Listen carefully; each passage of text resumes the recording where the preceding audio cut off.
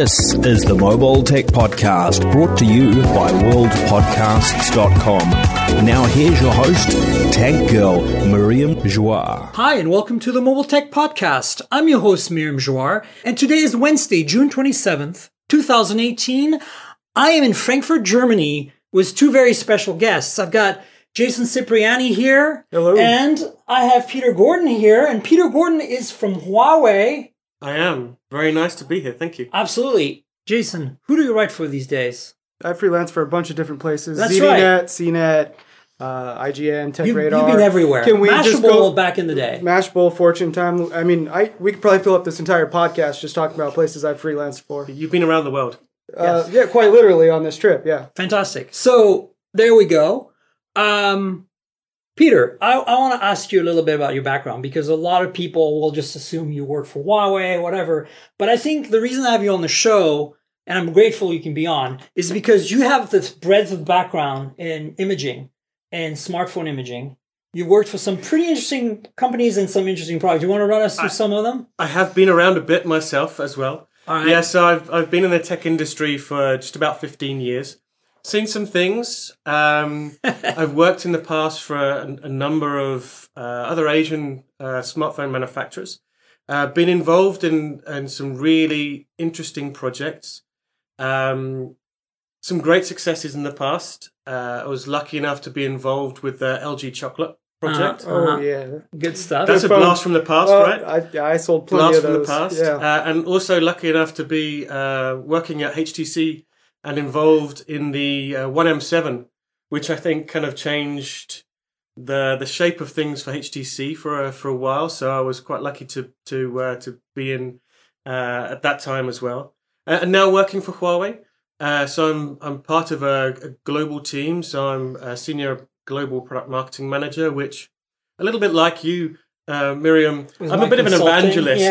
Yeah. So I'm the translator, the guy that kind of sits in between the engineers and the marketeers, and explains to the marketeers what the engineers mean when they say stuff. But I do that for a number of different stakeholders, I guess would be the term. So I get the privilege to sit and talk with you guys, both before and after launches, and also with the carrier networks, our customers. And even, luckily, consumers as well. That's awesome. I was privileged so it was actually last week. One of the things that Huawei advocates that all of us do is to actually spend some time in a real smartphone store, talking with consumers on the street. What do they think about devices? What do they think about Huawei? And just kind of learn and understand, so that we get a real feeling for what's actually going on. That's very cool. So I want you to walk us through some of the history behind the Huawei Leica partnership. And I will preface this by explaining to the listeners, I am in Frankfurt for a very specific reason. Huawei brought a bunch of us tech journalists out to see the Leica headquarters, to visit Leica headquarters today, and get a feel for what Leica does and how they do it. And it was really remarkable, right, Jason? It was amazing. I mean, it blew my mind. I'm a camera nerd, so it was pretty awesome. And so, this is also why Peter's here. And so I think the listeners would love to hear the story. How did this come about, this partnership? And, how did it evolve towards what we have today, which is the P20 Pro, which is what we really want to talk to you and kind of ask you some questions about, because there's so much about this phone that is kind of unknown. I mean, it's magical. It does amazing things, but we don't know how it happened. So I want to pick your brain about that. Sure. So, I can start from Huawei's perspective, and I know the guys from Leica are not here to tell their own story, but I can give you a little bit of an insight into how that came about for them as well. I guess one of the things that really makes Huawei different is our approach to knowledge and partnership within in the business. We have a philosophy called combined wisdom. So the understanding is that no single person can know everything. So actually a shared wisdom is far more intuitive and far more powerful. And we apply that a number of different aspects. A good example of that is actually we have a system where we have 3 rotating chairmen within the organization. So they each take a time at the helm of the company. And we get that combined knowledge. But we also do the same thing when it comes to our partnership basis as well.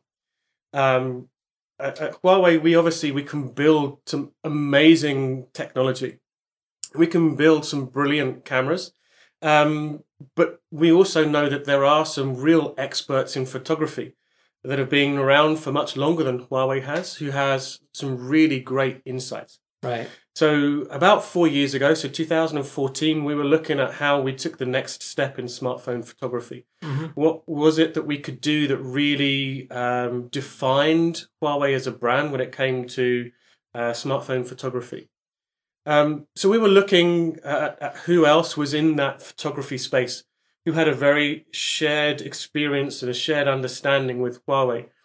And very quickly, we could see that there was one particular brand that actually shared a lot of Huawei's philosophy, not only in terms of its dedication to engineering and its obsession and passion with engineering, because Huawei has been around for 30 years. We were an engineering-based company, right, making network-based stations, and that's kind of our lifeblood. That's what we know and what we feel very, very comfortable with, and that space that we feel very comfortable with.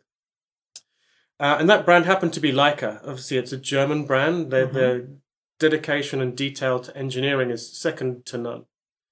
At the same time, it was quite interesting because Leica was seeing the same thing in the photography space as well for themselves. Right. So they've been around for quite some time, since 1840s. Wow. So a long, long time in their business.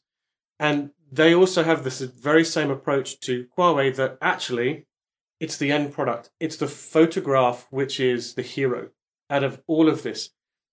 Giving a consumer a tool to be able to take the best picture possible was something that both Huawei and Leica really, truly believed in.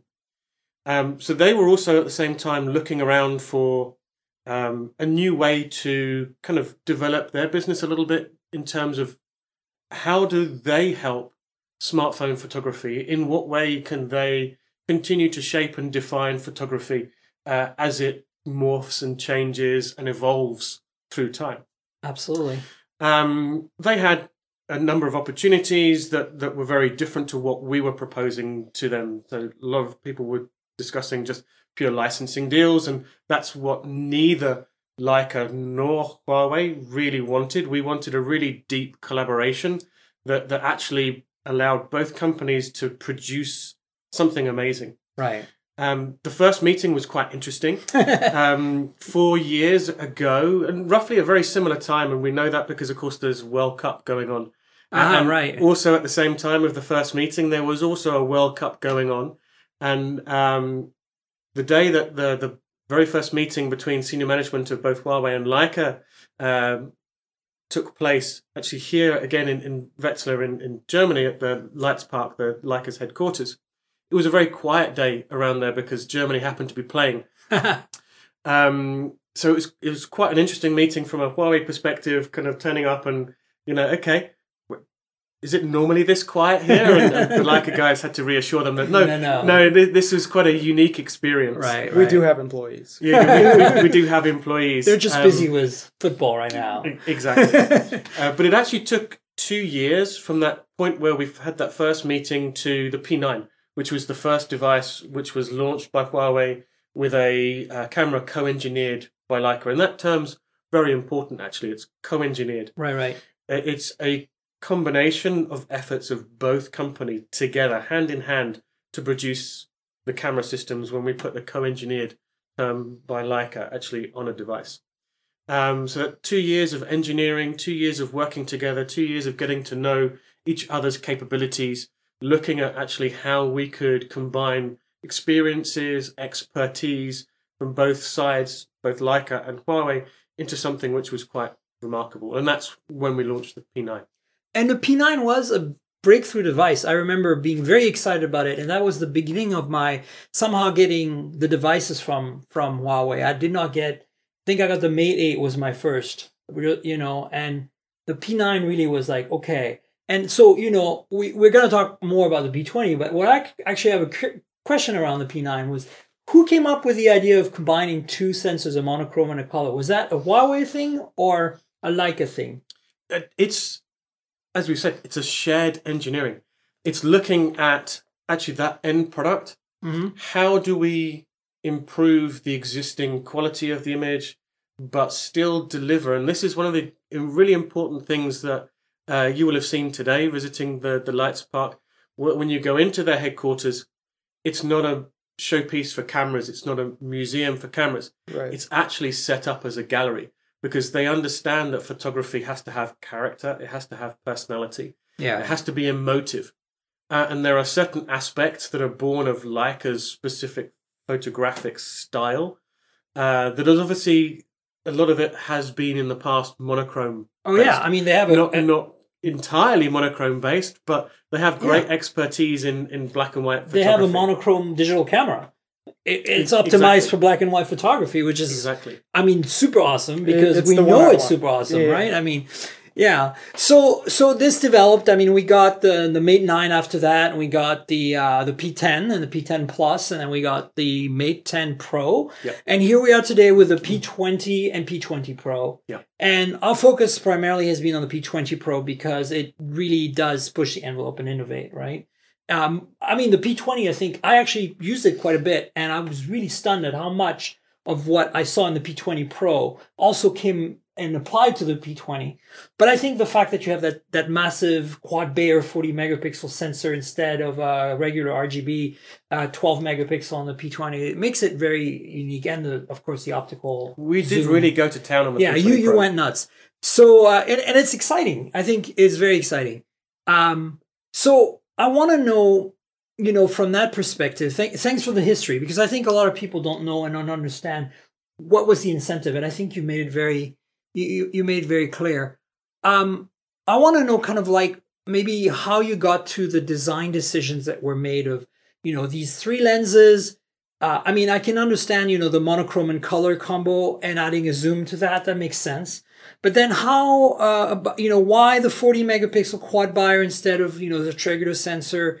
How did you come to that? And then, how did you come to like only OIS on the optical zoom lens, on the telelens, and then you did these, this incredible system called AIS that, when it was pitched to me by Huawei PR, I was like, I'll believe it when I see it. And I did because I saw it, and holy crap balls, it was great. So these are some of the things I'm kind of curious, like how did you get there? And then, maybe Jason's got some questions after that. I mean, I guess it all stems from the philosophy that we have that we invest a huge amount in research and development.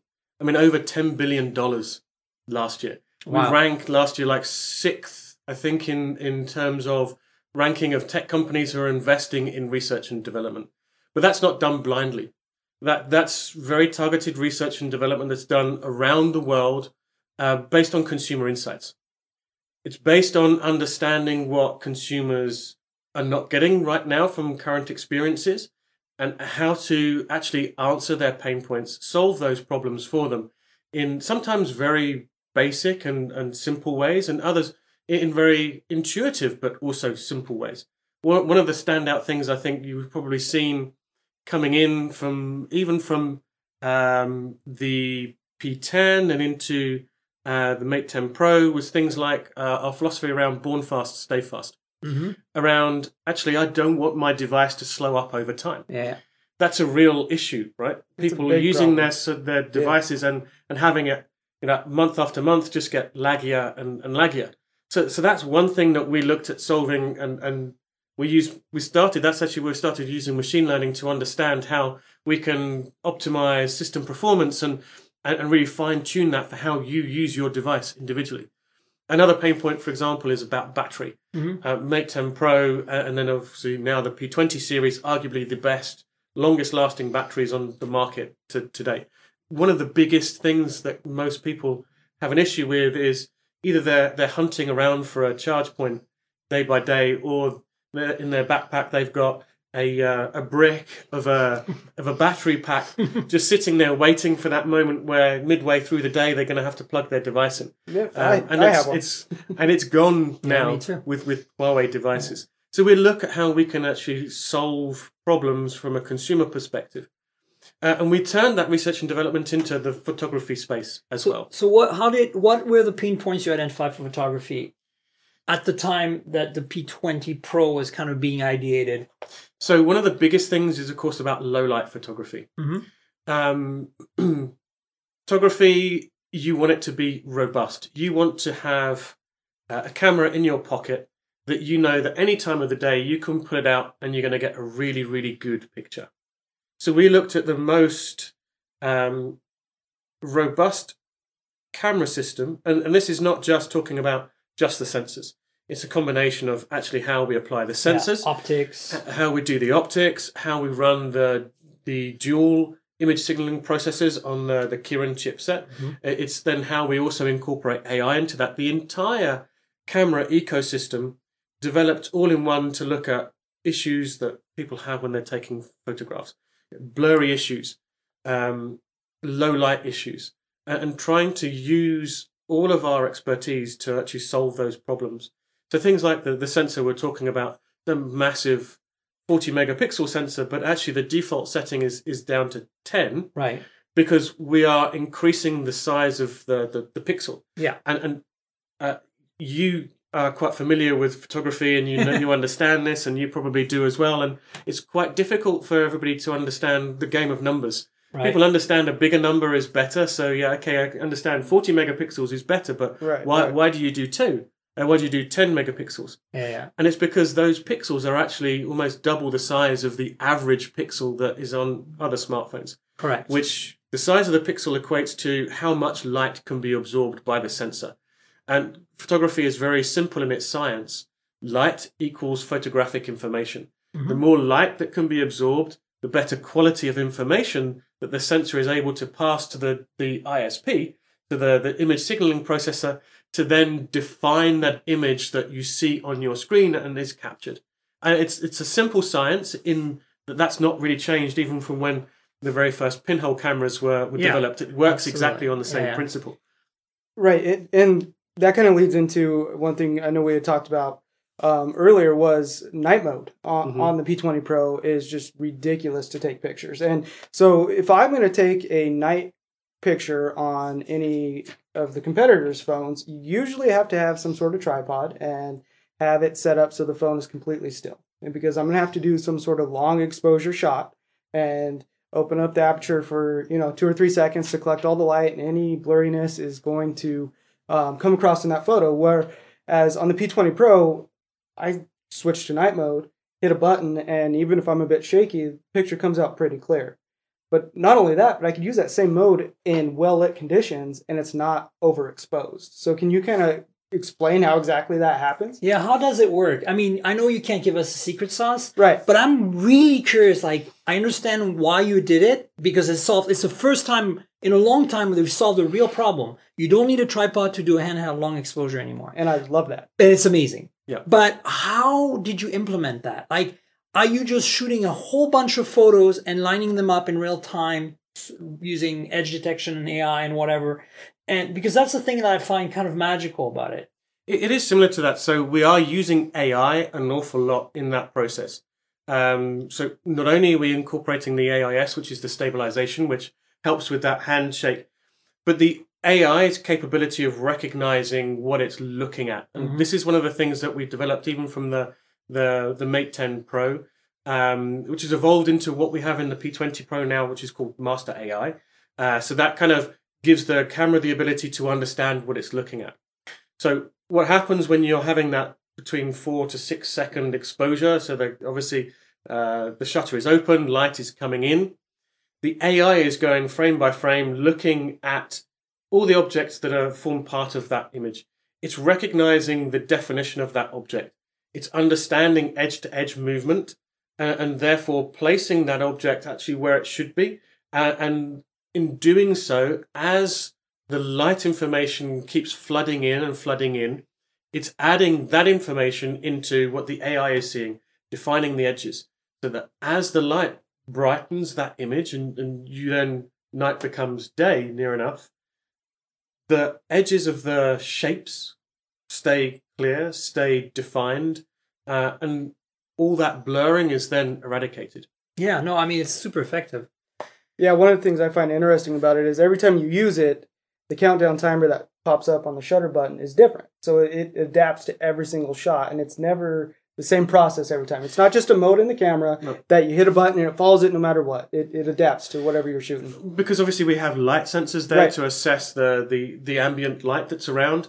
It also incorporates a color temperature sensor, so that even the light, the very little light that may be around, when the camera captures what it sees, it's very natural to the image that you're actually seeing as well, because it's able to assess the true color temperature of the light that's around it. And I for those of you listening who don't have a P20 Pro yet and are kind of curious, the other thing that's cool about night mode is that you can override some of it. Like there are settings, you can force the ISO, you can set the duration of the shot. You can also interrupt the shot early by tapping on the shutter again. And Peter and I were talking over dinner just now, something that I've done a few times, but he's encouraging me to do more often. I am encouraging you to do daytime use of night mode. Yes. It's like sounds counterintuitive. It's HDR on steroids. Exactly. Yeah, pretty much. Yeah. Cool. But it is really good for dynamic range. Yeah. You touched on this a little bit, and I want you to elaborate a little bit on AI, on the AIS, because obviously there's OIS on the zoom lens, but there are rumors that there's OIS on the other two, but you're not, whatever the rumors are, you're not doing that on the other two. Correct. And so we're not doing that. So the magic of AIS is really something special. It's the first time I've seen stabilization work so effectively. Literally, when you use the P20 Pro and you kind of bring it up, especially in zoom mode, you notice it very obviously where it's like it's shaky and then all of a sudden, boom, it gets super steady. And it's, I guess, when the AIS finally has done enough analysis to kick in. Correct. And so walk us a little bit through, obviously that's being used in night mode too, but walk us through some of the things that were done to come up with this system, because it's really, I think it's a totally competitive differentiator for you guys. It is. It's a really interesting system. Again, it's about defining and recognizing the edges of Things. the objects that the camera is seeing. Yeah. And then being able to say, okay, well, that should be there, and it needs to stay exactly where that is. And then it's also about being able to start to be predictive. This is one of the things about artificial intelligence that we are evolving a little bit further, is its predictive nature.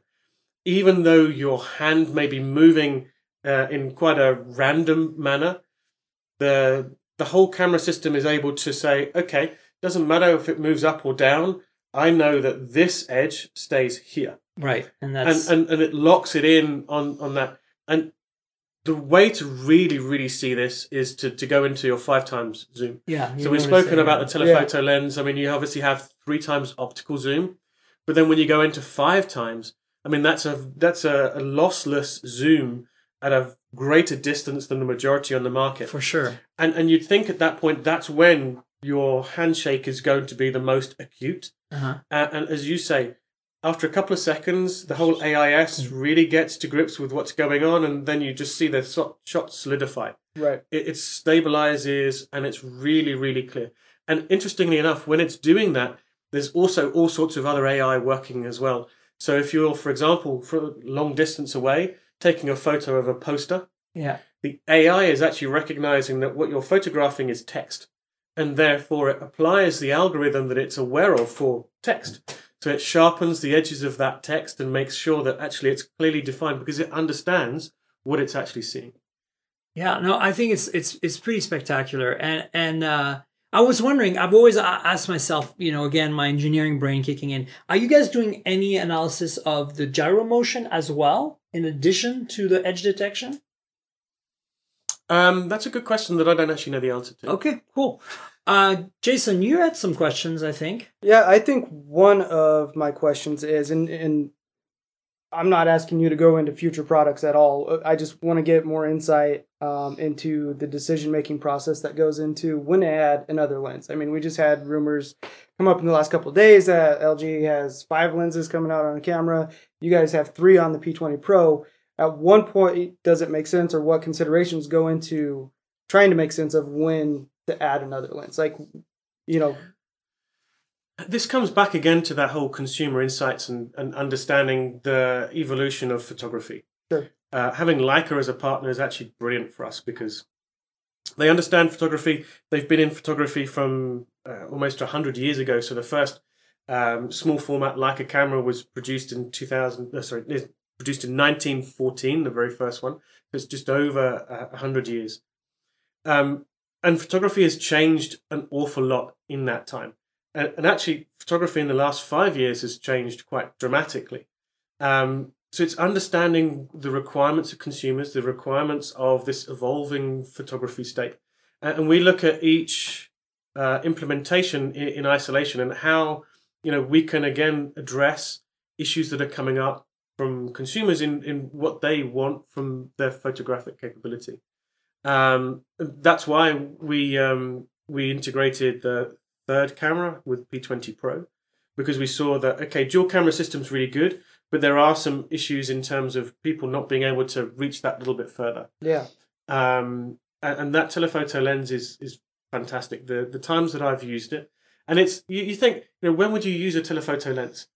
I've actually used it a couple of times, and this is a really good example. I went on holiday with my family a couple of weeks ago to northern France, and quite randomly, I was leaning into the front of my car, and I felt something on my shoulder, and my wife said to me, hang on, stay still. And a very small bird had just come and landed on my shoulder. Oh, wow. And I'm like, what's going on? And I turned, and the bird flew off, and it landed in a bush, like about 5 or 6 meters behind me. And I thought, well, if I move, it's going to fly off. But I want to have a photo of that, because I want to say that that landed on my... So out came my P20 Pro. Out came the zoom. Without needing to move, I was able to actually get much, much closer and take a photo of that little tiny bird that had just been on my shoulder. I think the only other question I have is more of a software-based question in regards to, I mean, we're sitting here talking about how great of a camera the P20 Pro is, but it's a smartphone at the same time, so there's software driving a lot of shortcuts and various things. Right now you have a volume button shortcut to launch the camera when the phone is locked. So you double press the volume down button, camera launches, start shooting. What are the chances of getting that move to the power button that's an all-time camera shortcut? So whether the phone's unlocked, in use case is I'm in messages, texting someone, bird lands on my shoulder and flies off, and I want to take a quick picture. Instead of hitting home button, finding the camera app, launching it, and taking a picture, double tap the power button, my camera's launched, ready to go. I mean, obviously, we do take consumer feedback very seriously, and we look at how we can work with the trends that are coming up. If we see this is something that's a major issue, then obviously that's something that will feature in our considerations. Already, as you said, we have the double tap on the volume down key that if the device is off, actually it's super, super quick. 0.3 of a second to actually open. And we've got a quad focus system as well. So there's 4 types of autofocus working on the camera. So even in that 0.3 of a second, camera's focused already and taken a perfectly crystal clear shot, which is quite amazing. And when you're in the camera app itself, obviously you can then choose volume keys, can do things like zoom in, zoom out, and you can take a photo when you're in the camera app. Yeah. But I understand your personal pain point on on the bird, on the bird, the bird story. Being able to, I mean, I think if I had to make a wish list for like the P30 or maybe the Mate, 20 or whatever. Do I need to get my pad out now? Well, just so that I can take notes. It's going to be on audio, so I mean, I would say I would add a 4th lens in the back that's a wide angle. Okay. Like LG is doing, because I find that I'm often in certain situations where I'm close up as a journalist to something and I need to take a photo and I can't step back because people are going to get in the way. Okay. And LG has delivered very well on that over the last few generations of their products. Of course, they don't have a telelens, so they're doing it half-assed too. Okay. But I think telelens, the way you're doing it, is not half-assed at all. And if you did the same thing with a wide angle on top of that, I think it would be great. The other thing I'd love to see is a dedicated camera button that can be double tap for startup. For Takes me, away that the power button and it would have problem. to be dual detent, where I can make a camera where I half press and it focuses, and I can lock focus and exposure, and then reframe the shot really quickly.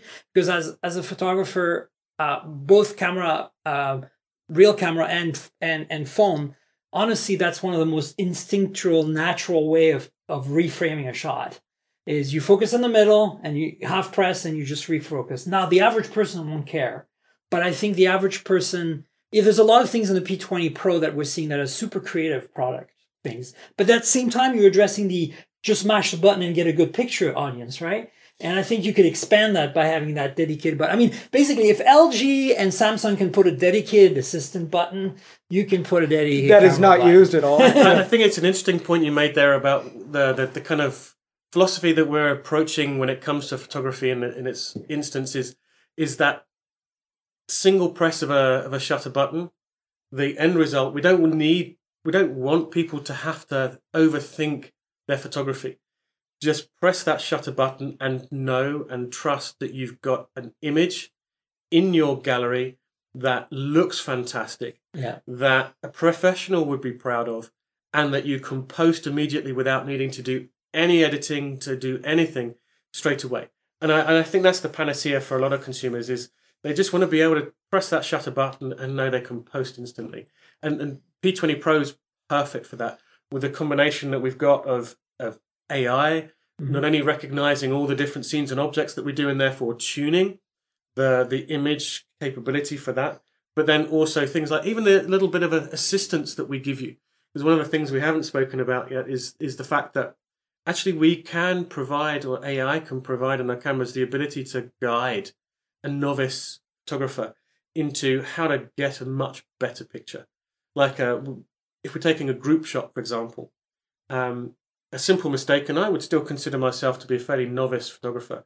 Simple mistake is you think that you've got a group of people and you need to fill your screen with that group of people to get a really good shot. Right. Now, actually, because of the work that we've been doing in the aesthetics of photography alongside Leica, is actually to understand that if you just took a little bit of a step back and gave some space around that group, it actually makes a much nicer picture. And to give you that guide, there's a little rectangle which appears, totally, and it prompts you. It says, actually, put these people inside this rectangle, and the image that results from that is actually going to look much, much nicer. And it's things like that that I think is really resonates with people. How to really take amazing photos and not need to be an expert photographer. Absolutely. I think it's always very tough. I think you see it in Apple's products, right? Their camera is really good, but it's really optimized for the basic use, right? You smash the button. But those of us who want to be more creative really struggle with an iPhone, because we know it's capable of some really good things, but we don't. You have to install third-party apps, and it's never the same experience. Apps to get. Whereas with your phone, both sides are served. Yeah, and I we know have the Pro mode, and it's hard. But and I know it's hard when I say add a shot, double shutter key, because that might add confusion to the customer. And I get it, all that. But I think that these are the things I would do: wide angle lens, dedicated shutter button. And there's very little else I'm unhappy about. I mean, a lot of the software stuff you do right now, all the AI-based stuff, is only going to get better. Processors are going to get faster. ISPs are going to crunch even more numbers. So you can't go wrong. In terms of hardware, I think you have the right recipe. So I'm looking forward to what comes out of the next. But remember, generation. hardware is only one part of the whole equation. Yeah, absolutely. So we have an eye on that, but then we're thinking about everything else, including software, including AI, including lenses, and everything, and being able to just come up with the best camera possible. Fantastic. Well, listen, Peter, I know you got other things to do. I really appreciate you being on the show, taking an entire half hour to spend with us to tell us all about some of the history and what your background was, and the P20 Pro and how it came to be, and some of the decisions that are made, as this is really, this is stuff that my listeners are gonna really enjoy. So thanks so much. You're welcome. Thank you. Well, so that was pretty interesting. Yeah, it's always a good time learning something in depth like that about a new phone. It's been a pretty eye-opening experience over here. First we're in Milan and now we're in Frankfurt. And the rest of the crew is taking off to Paris tomorrow. Yeah. I'm really jealous about that. Damn. But I'm heading home, and yeah, I mean that Peter's a good guy. It's really interesting input. Yeah, no, I really enjoyed speaking with him this last 2 or 3 days and getting to know him. I mean, his breadth of knowledge is insane. And we had a Q&A session this afternoon, remember? Yeah. And at the Leica thing, just filling in the listeners here. And we asked some pretty tough questions. Yeah, I mean, it was way more detailed than what we were able to deliver here for you guys. But I asked about like why. It's clear to me that there is, OIS modules for the two main sensors as well, main lenses, and that they're not being used. Whether they're actually wired up or not, I don't know. Right. But it's clear to me that they are there, and so they, wouldn't elaborate on whether we were right or wrong. But that was a question that came up. That was a pretty big debate for a bit. We talked about what else? What was there? Do you remember? There was just a lot about how well Leica and Huawei work together. I mean, they both have teams that travel back and forth between the two locations quite frequently. And it seems like I definitely came in with the impression that it was just a branding type of deal, and maybe Leica kind of gave some advice and input once in a while. And listening to everyone talk during the Q&A today, it's a little bit more than that. It's actually a lot more than that. Yeah, and I feel confident in saying that Leica definitely has some input and Huawei definitely has some input, and they work closely. Absolutely. Another thing that was discussed, by the way, I'm going to fill you in quickly, was that the lenses used on the P20 Pro are actually plastic lenses. Not glass. And they're not manufactured by Leica. Or not Huawei. Even by Huawei, exactly. They're manufactured by a third-party contractor in Asia on spec. Yep. And the reason for that is volume of manufacturing. We found out today they sold 8 or 9 million P20 Pros or P20s. P20s. They didn't General break down category. Yeah, they didn't break down the numbers, but 9 million? A lot of effing phones, okay? And so, I mean, we saw Leica's setup, right? It's super focused on their high-end cameras and lenses and sensors and optics and hand painting lenses. Exactly. So there's no way they could do that kind of volume. No way. And so it makes perfect sense. And it's interesting. One of the things that the Leica person, whose name now escapes me, at the Q&A said was, to him or to them, to Leica, plastic is just another kind of material that they categorize as glass. Yeah, that was when I asked if there was any differences in designing a lens and considerations they had to take in shaving it down and getting it clear enough and all of that between plastic and glass. And the response was just that. Plastic is another form of glass. Yeah, it's just easier to work with. Right. So there you have it. So don't necessarily assume that not having glass lenses is a bad thing, because we know the P20 Pro can certainly deliver. And I mean, I've got to give kudos to Nokia for the Zeiss lenses on their phones, at least the old phones, where they did use some glass elements and it did add clarity to the photos, because I don't think at the time the plastic manufacturing was quite as advanced as it is today. Yeah, lots changed. Yeah, and of course processing, sensor, everything else. So we got a bunch of news topics, Jason. I'm going to bring them up because we should cover them real quickly. First of all, I want to talk about the BlackBerry KEY2. I reviewed it for Geekspin. Yeah, so what did you think of the BlackBerry KEY2? I have one. I did not bring it over here with me. I refuse to try to file something in Europe and time zones being messed up. So I have very limited hands-on time with it, but what were your thoughts? So, I said it in my headline, right? It's a phone for the fans, right? Any BlackBerry right now is a phone for the fans, isn't it? Yeah, no, I feel that this one particularly, I feel like, look, last year, the Priv, let's rewind a bit. The first BlackBerry phone running Android was the Priv. I mean, that was significant and had modern features and had a hardware keyboard. And it was a slider, portrait slider. It was a Priv. And it felt to me more like, hey, we're BlackBerry, we made an Android phone. Right. Whereas then the KEY1 came out last year, predecessor to the KEY2. The KEY1 was like, this is us, we made a BlackBerry phone. It just happens to run Android because it's a good OS to have these days, because everybody has it and there's a great ecosystem. Which is a very big difference between we made an Android phone and we're BlackBerry versus, we're BlackBerry and we used Android to make a phone. Right. And so the KEY1 as such, I think, was a bit of an icon because it was a breath of fresh air. It was like, we're going to do this the old way, like no sliders. This is just like a BlackBerry Bold 9900 or like a BlackBerry Classic or even the original Bold 9000, where we have a screen and a keyboard below. But we're going to try to use all the things that are changed since then to make a phone that's actually good. And I think the Key1 hit that mark. I enjoyed it. I thought it was good. At the time, I liked it. I felt that it was a little pricey, and there were some issues with like low amounts of RAM. And I mean, you look at the reviews from back then, a lot of them agree. So when the Key2 was announced, we were all, I think, as tech journalists, pretty excited because we've all been pretty fond of the Key1, and we're like, okay, so this is going to fix some of the problems of the Key2. And in many ways they did. They doubled the RAM. They have a newer processor, which is faster and performs better. Yet the battery life is just as good. They kept the same size battery, blah, blah, blah. The industrial design on this thing is a huge leap forward. It blows the I Key1 felt like out the of the water. Key1 was always a bit frumpy to me. And I used that word in the review, where it's like there were so many antenna lines and interrupted and differences in materials and the plastic end cap at the top. It was almost a recycled priv that got smashed somehow, and it just didn't make any sense. I mean, it wasn't bad, but it just was not. Yeah, it needed to be polished. Yeah, right. And wow, did they ever polish it? That industrial design on this thing, it's 7000 series aluminum or 7 series or whatever it's called. It's really nice. And it looks unique, and that's another bonus for it, right? And not just because of the keyboard, but because of the industrial design. So that's the good parts of this phone. Battery life, great hardware keyboard, and they've even enhanced with some functionality, which makes it better as a dedicated shortcut key now, which means you don't have to go back to the launcher to do a shortcut. You can do it from any app. Well, and it's dual purpose, right? You could do a short press or a long press. Correct, yeah. To me, that's a little daunting initially to set up. But right? once you know and you remember, it's good, Yeah, right?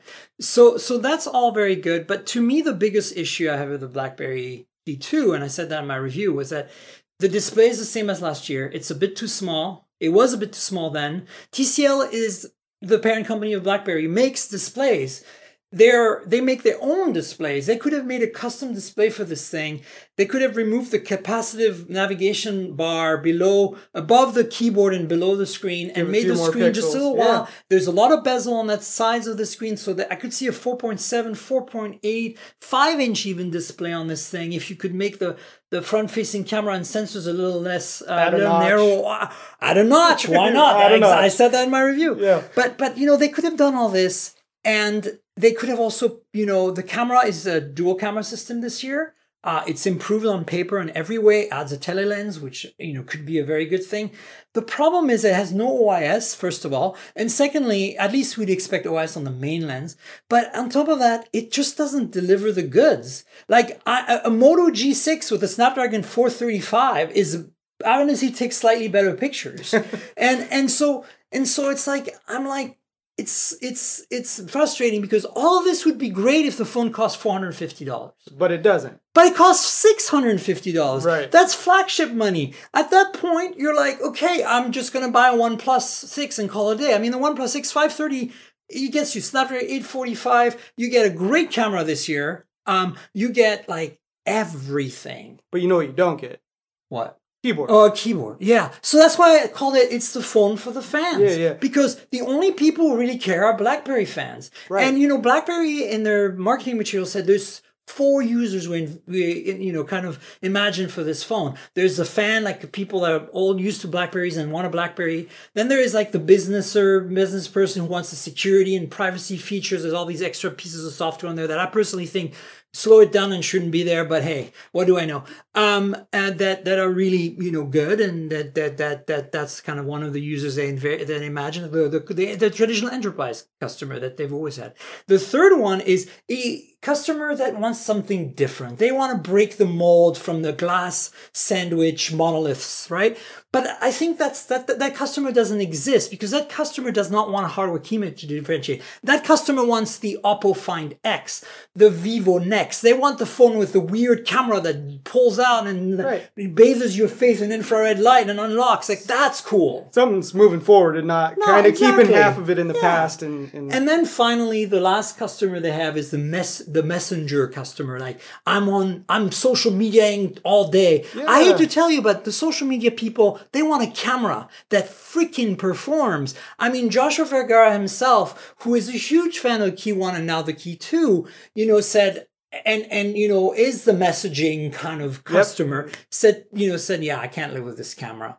And I don't blame him, because it's kind of it's kind of underwhelming, and it's $650. That's the biggest thing. The Key 1 was $550. We could kind of forgive it. Yeah. Also, it's a year ago. Right. Like, things have changed so drastically in terms of camera imaging, every aspects of performance in this last year. So I'm like, ugh. I mean, read my review. I'll put the link in the show notes on Geekspin. It's I think I was critical, but I think I was fair. So have a look. And then, I think that's my take. You've played with it a little bit. What was your general feeling? I spent 10 minutes setting it up.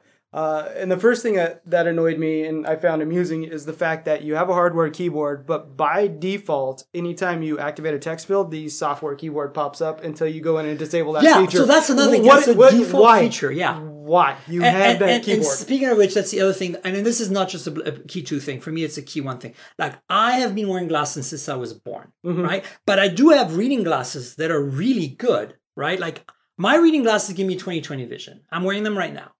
With those glasses on, there's not enough contrast and size on the alt lettering on each key. Like the letter V has the question mark associated with it as well. Yeah. That little question mark is in there, but it's so faint contrast-wise, even with the backlight on, and so small that with my reading glasses, in most circumstances, I cannot tell. So now I know that V is the question mark. So I go Alt V and I get the question mark. But I pretty much have to memorize every single key. Which is and a when process. I'm typing really fast, it's really frustrating. Right. Especially because the numpad overlaps the QWERTY keyboard, the left side of it.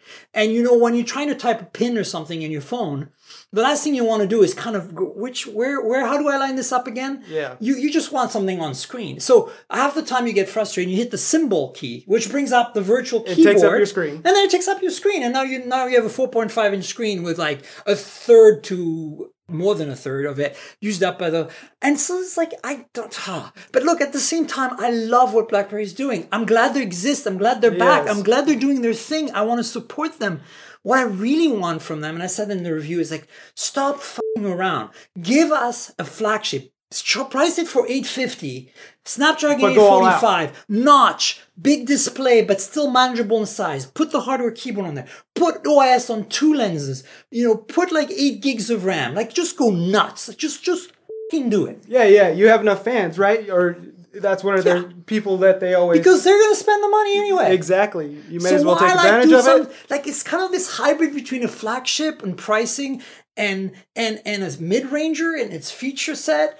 And it does some things really well, like performance and battery life, but then it does other things like camera and display kind of meh. And for TCL, was a display company, like, how can you do a meh display? Like, again, the Alcatel 3V, also made by TCL, which is a $150 budget phone, has a better display. And it's because TCL has a better display than the freaking BlackBerry KEY2. Yeah, it's mind-boggling. It is painful. The other hang-up I have, and this goes for all BlackBerries, clear back to the Passport, is just how what do I want to say? How unforgiving physical keyboards are. Yeah. I'm used to hammering away on glass, and that software is going to figure out whatever the hell I'm trying to say. Yeah. And I get there's autocorrect and swipe and all this. Yeah. But look, I still have to be pretty damn precise on a physical keyboard to feel like I'm actually doing something and not just mashing buttons with my thumb and hoping something happens. Yeah, absolutely. But all that said, and even hearing your very candid feedback, I look forward to getting back home in the States and spending some quality time with the Key 2. BlackBerries always have a soft spot in my heart. I mean, I started writing about BlackBerries. That's how I got into this in the beginning. So there's always a spot there. I'm just worried that this wasn't enough of an effort. It didn't correct enough of the things we had issues with last year. and because of that, they can't ride alone on the we have fans coattails. Well, I mean, but you could have said that at any given point in the last. Yeah, but last year at least it was the first, and there was I think when I see the media who are on this trip who are all reviewing the KEY2, there's a whole bunch of us. There was like 15 of them on the trip, and we should have made a pile tomorrow. I'll take a photo, I promise. But like it's like I feel like we are not as excited this time around. Last year we really were. We were all at Google I/O using our Q1s, yes, and the Google PR people didn't know what to make of us. They're like, wait a minute, why aren't you using your pixels? Right. But it's just weird. It's like hard to explain. But it's like some of the excitement is gone, and that doesn't mean they're not going to sell them. It doesn't mean they're not going to address their core market. But I'm just concerned that to some extent, I look, I could be wrong, but I think as tech journalists do have some influence in what we say, at least the tech savvy and early adopters who squarely overlap those BlackBerry fan, I hate to tell you. Right. We are going to influence them somewhat. And yes, of course, they're still going to go for the hardware keyboard, but how long can you kind of sacrifice the other stuff? I agree with you 100%. There definitely was a kind of feeling to the KEY2 this year. I mean, I would rather them, I put 3 gigs of RAM, a Snapdragon 435, like scale it down in performance, make it out of plastic or something, or half metal, half plastic like Moto does with some of their cheaper phones, and sell it as a curve replacement for $300. $250-$300. Then at least it'd be like, okay, you've got a little corner of the market. You still have your keyboard, you still have your security. Yeah.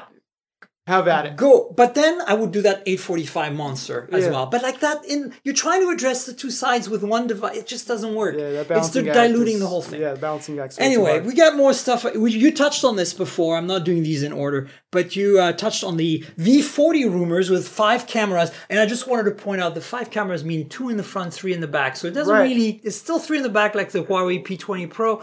It has 4, but you said 3, but it's 4 if you count the front. So this is 5 counting 2 in the front. Yeah.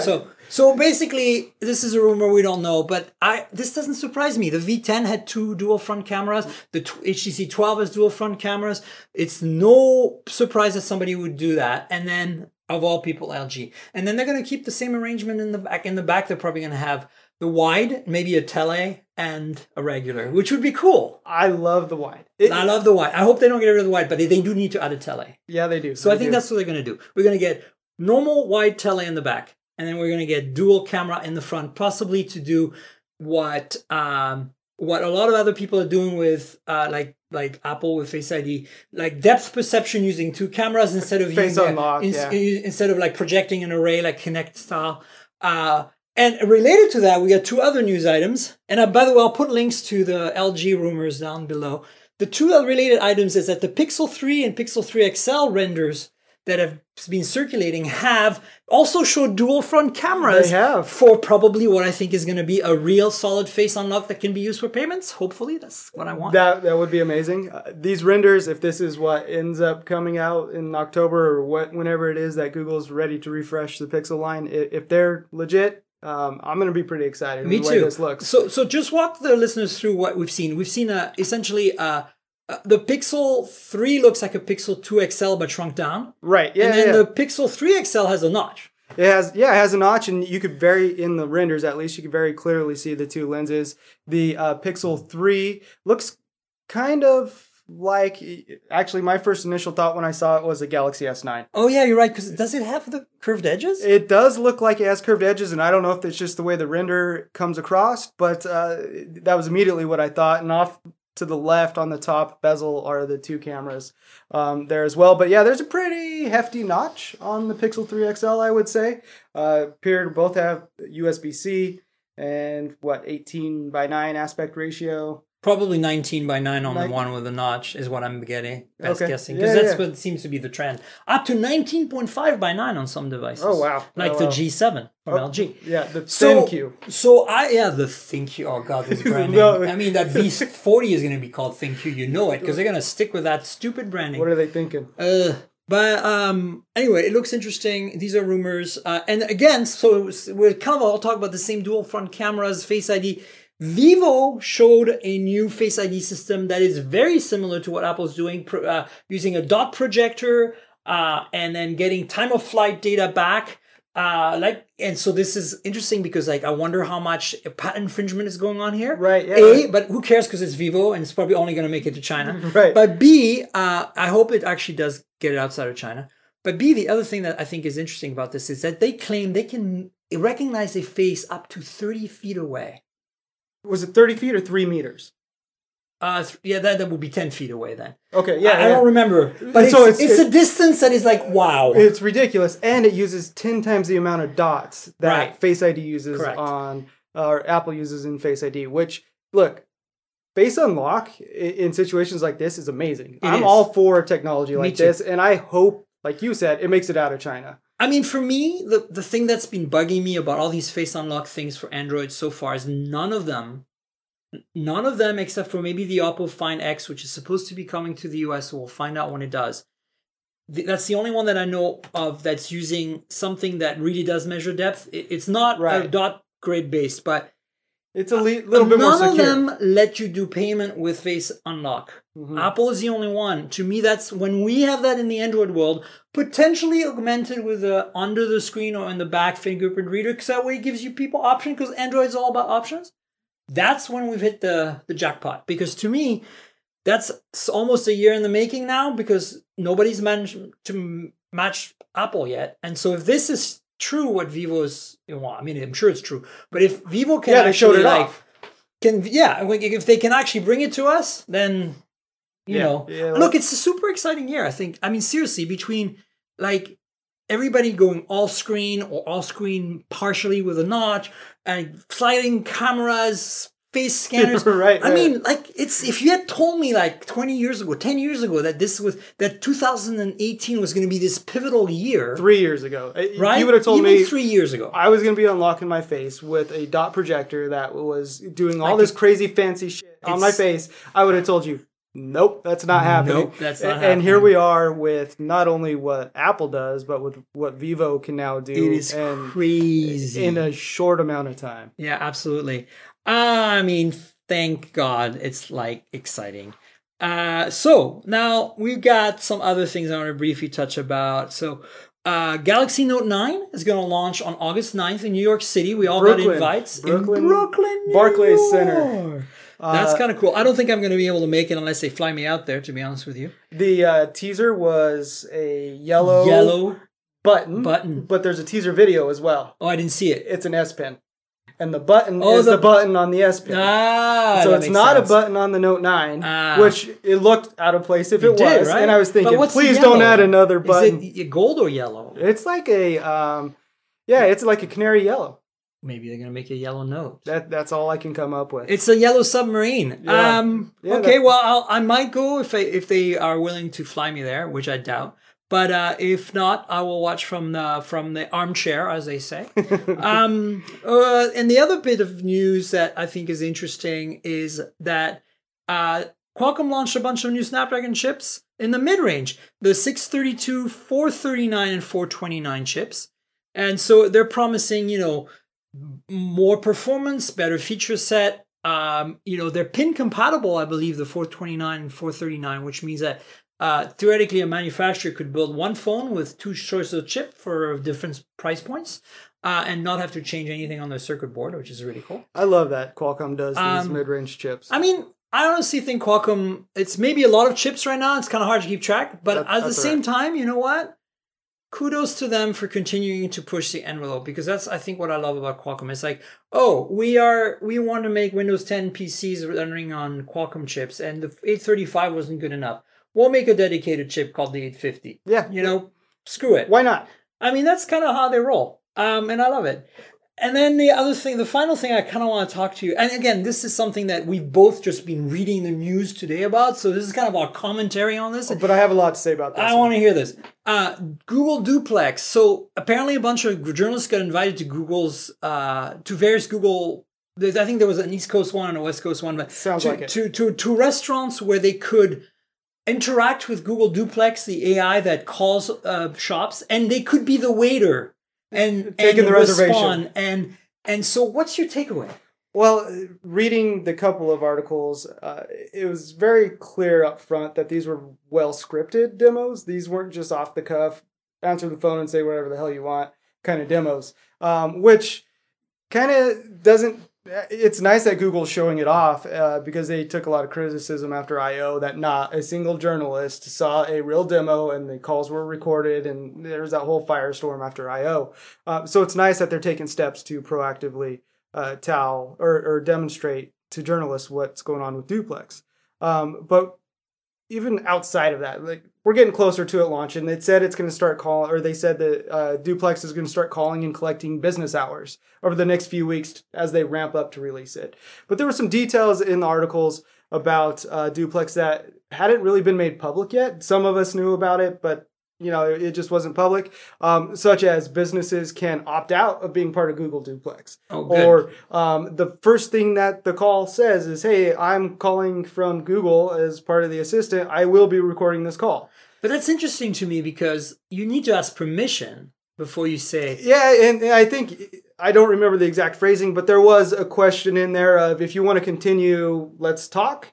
Or they could just hang up, I presume. I don't know. The scripting was... So it makes it clear that I'm recording this call. If you're not cool with it, then end the call. Right. But what I think is most interesting, and I during the demo, I couldn't help but think this, and I even voiced it at I/O, is John Legend, right? It was John Legend, got his own voice. Yeah. And they used all this fancy machine learning for him to say, like, a quarter of the phrases that were required previously, and then they went out and created the rest of his voice, right? Yeah. We talk to Google Home and Google Assistant all the time. They have recordings of our voice. Yeah, for sure. How far away are we from having our own voice on Google Assistant? Yeah, right. But wait, even more, how far away are we from having Google Duplex call, say, a loved one, mom, dad, using our voice and having a conversation with that person? Oh, creepy. And then emailing us the footnotes. Yeah. I mean, that's where this stuff is going. And not necessarily, maybe it is. It's there. The groundwork's there. I don't see how it wouldn't be. Yeah. But not that I don't want to talk to my mom. I love talking to my mom. But I mean, like every technology can be misused, right? But is that a misuse? Exactly. And that's the question. Is it unethical or not? I don't think it is necessarily unethical. I wouldn't go that far. But I think that, I mean, it's tricky because, again, consent and disclosure is really critical, I think. Right. Yeah. So if mom picks up the phone, hey, this is Google Assistant calling for Jason, and it's using Jason's voice, Weird.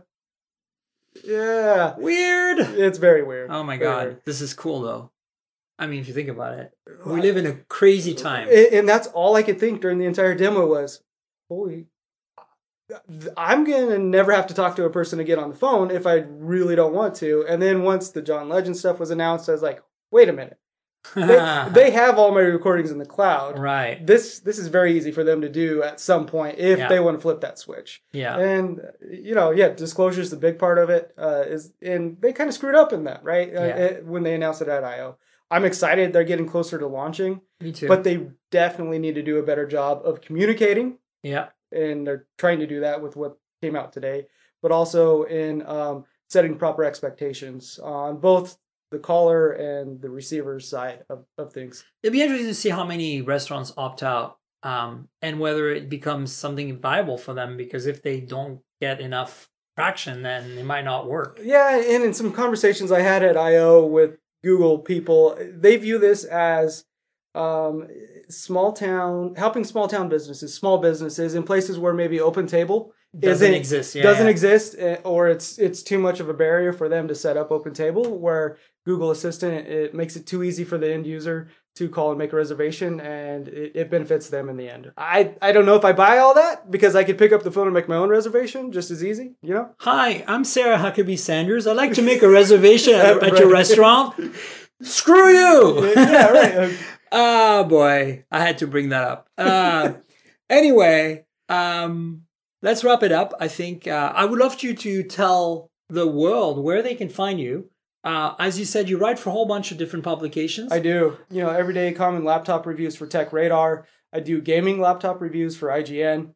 I do how-to articles for CNET. iOS 12 has been keeping me insanely busy for the past few weeks. And then I do mobile reviews and news mainly for ZDNet, CNET's sister site.